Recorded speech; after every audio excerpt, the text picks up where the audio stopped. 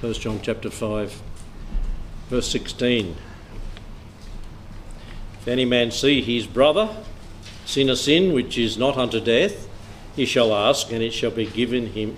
He shall give him life for them that sin not unto death. There is a sin unto death. I do not say that he should pray for it.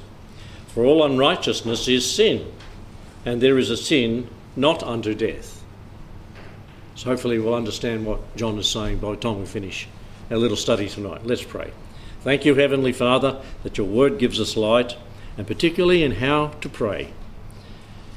Who we should pray for, what we should pray for. Lord, and I pray that as we look at this little portion tonight, that we would make considerations in our prayer life on things, people to pray for. And Lord, bless the study tonight for your glory in our lives, in Jesus' name. Amen. We've looked at certainty of eternal life, verse 13. We've looked at certainty of answered petitions, verses 14 and 15. And now we'll look at certainty in intercessory prayer. This passage is a specific illustration of praying in God's will, because he's saying who and what in regard to a brother that has sinned. And that verse 17, there is a sin not unto death. Who's committed that one? How many have committed those ones?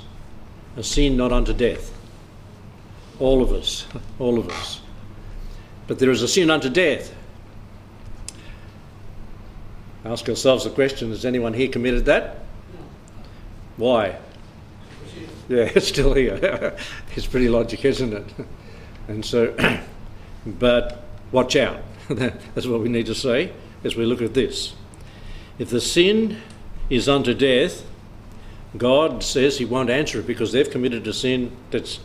Now, who's he talking to? Remember, this is talking to Christians. God will not answer that request, and it should not be made. If the sin is not unto death, God will answer the prayer and deliver the Christian that you're praying for from the sin that's not unto death. So, when to pray and for whom?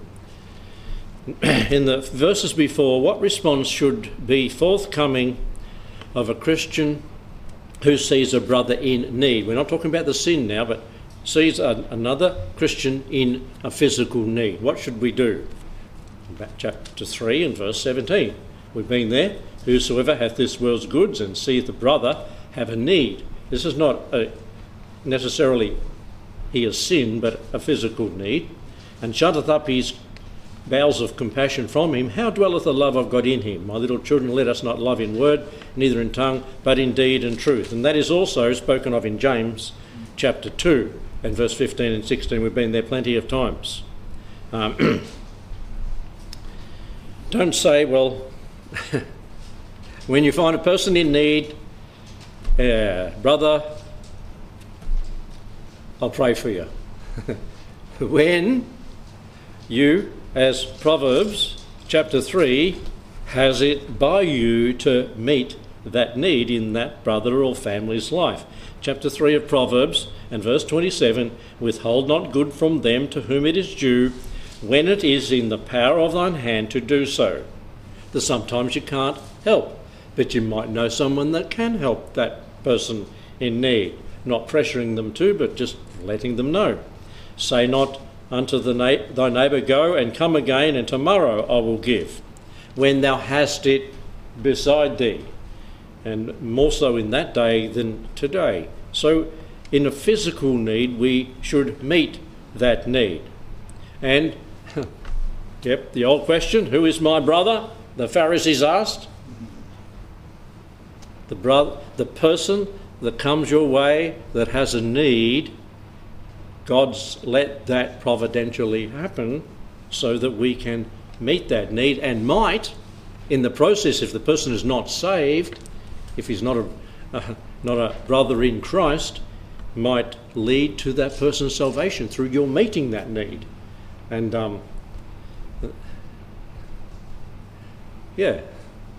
and they'll be willing to sit up and listen. That's all we'll say on that one. So that's the response of a Christian meeting a physical need, particularly of a brother. It says that in Scripture. But what response should be forthcoming of a Christian who sees his brother with a spiritual need now? Chapter 5, verse 16, if a man seeth his brother sin a sin which is not unto death, he shall ask, and he shall give him life for them that sin not unto death.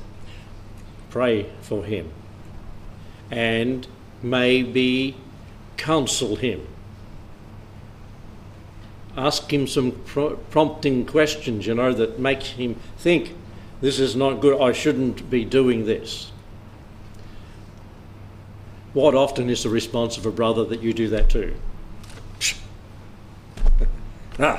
No. They're already gone too far into it, and they don't like being told they had a spiritual need. This one is definitely a believer. He has sinned, but not unto death. This one sin is not specifically named here. There are many sins that are not unto death, but we should pray for and exhort and encourage the person not continue in that way of life, because it might get to the point that other things happen to him. And so it varies with the individual and with the occasion that you're faced with in that person's life. Don't gossip about it, don't condemn, but pray for him and maybe talk to him, definitely, when God gives that opportunity. And God will answer. Ask and he shall give him life, as it says in that verse. Ask and he shall give him life for them that sin, not after the flesh. Thus giving him continued life. Now, this is not talking about eternal life, this is talking about physical life. You're not going to give him eternal life by praying for him when he's sinned, but you're going to prolong his physical life and help him in his physical life by him changing his attitude spiritually. Give him continued days, we could say. Galatians, just over in Galatians chapter 6 and verse 1, it says this, Brethren, if a man be overtaken in a fault, we all can be overtaken in a fault, ye who are spiritual, restore such a one in the spirit of meekness, considering thyself, lest thou also be tempted. How often it is the case where a Christian, I see that brother, I see him sinning it, and then that same brother a few months or a year later is tempted in the same way. And the Lord brings it their way to see how they react in the spiritual need as other people pray for them. I like what Job said.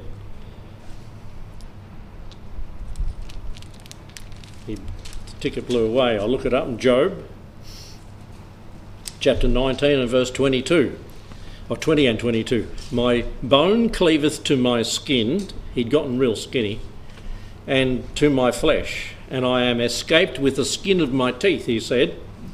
And he said to his three miserable friends that weren't praying for him, but they were what? Condemning him. Job, you've sinned. Fess up. Fess up. Tell us what you've done. Must be something big. Look at the things that God's doing to you to make you repent. And Job continued, have pity upon me. Have pity upon me, he said it twice, O ye my friends, for the hand of God has touched me. Shouldn't we have pity on the brother or sister that is sin to sin, not unto death? Have pity, have pity. Don't talk about it. Have pity. Don't accuse me, have pity. And it said in the next verse, why do you persecute me as God? You're taking the position of God. You're persecuting me. You're putting me on the spot. And he's, as I said last week, it's hard to think. When you're physically down like he was, it's hard to think straight. But he was thinking well here. And are not satisfied with my flesh. You're condemning me completely. This is not good. So don't go that way that the miserable friends did. In Proverbs 17 and verse 9, it reads, he that covereth a transgression seeketh love. In other words, he doesn't go everywhere telling everyone about it, but covers it and deals with it with the individual, seeketh love. But he that repeateth the matter separateth friends. division keeps on happening when that is talked about, or that individual. So if you've sinned see a brother, or you have sinned a sin which is isn't unto death, have love, cover transgression. As it says in these verses in Proverbs 19:11, it says, "The discretion of a man deferreth his anger, and it is his glory to pass over the transgression." When one has transgressed against us, we use discretion. We defer the anger, the revenge on that person. We defer, we don't do it. We cool down and calm down. And it is glory to pass over the transgression, but to deal with it in a Christian way. I think this is sin unto death, but we've got a lot we could look at. And in James chapter 5, James chapter 5 and verse 19 and 20. "Brethren, if any of you do err from the truth, and one converteth him," Catholics would like that one. Can you convert someone to salvation? No, this is talking about a brother.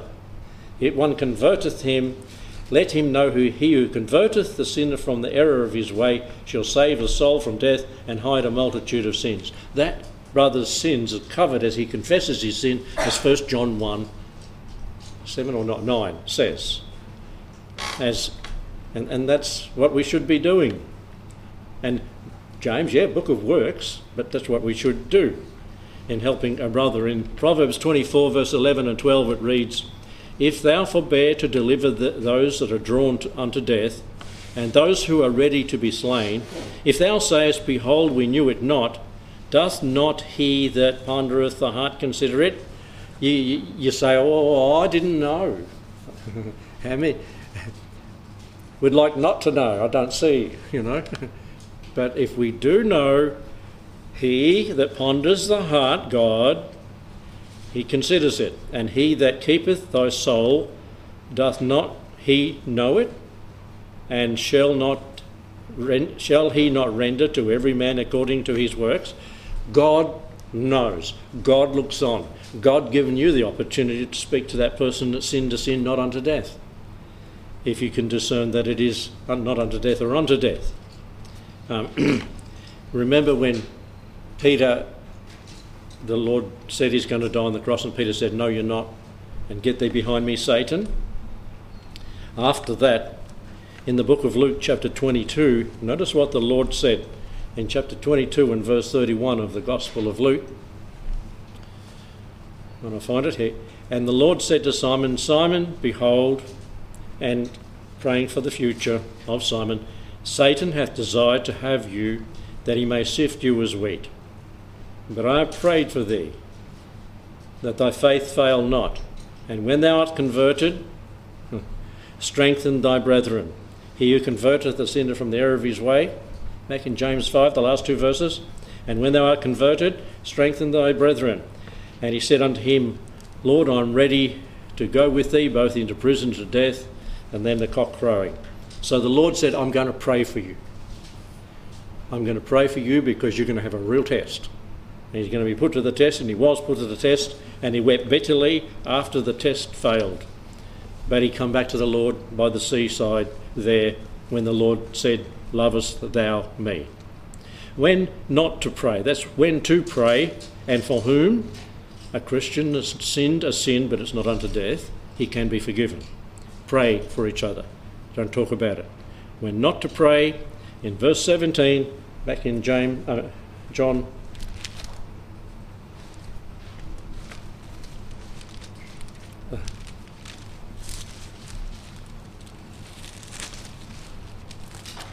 bookmark flew away.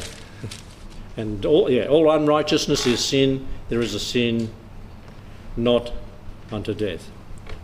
Sin is unrighteousness. Anything that transgresses the holiness of God, all unrighteousness. Does all sin result in physical death at the time it's committed? No, otherwise we'd all be dead. Death here refers to physical, not spiritual death. We are eternally secure, as Romans 8 and John 10 tell us so, and many others But believers can and do commit sin, for which the Heavenly Father forgives. And sometimes he will call them home. And next week we'll deal just specifically with that. I think we'll have 5 occasions in the Scriptures where we can clearly see that a Christian has sinned a sin unto death. It's in the Scriptures. And you might be able to start thinking about those already in your mind. And it's not speaking of the unpardonable sin where a person can't be forgiven. That's about a non-Christian. We're talking about sin unto death in a Christian's life. And what does John say we should or shouldn't pray for?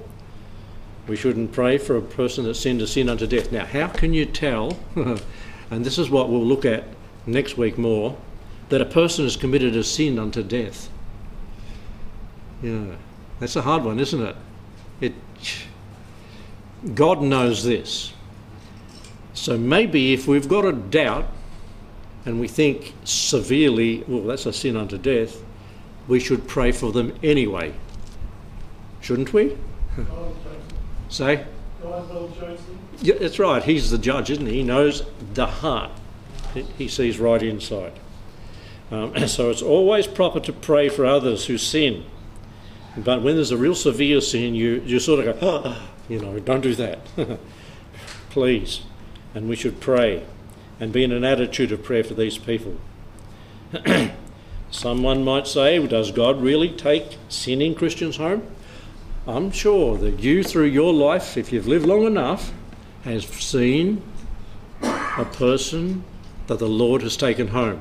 But after that happens, or if you conduct the funeral, do you say, well, he sinned a sin unto death? No. That would be very foolish to say that. Because you're setting yourself up as a judge, and what might happen to you?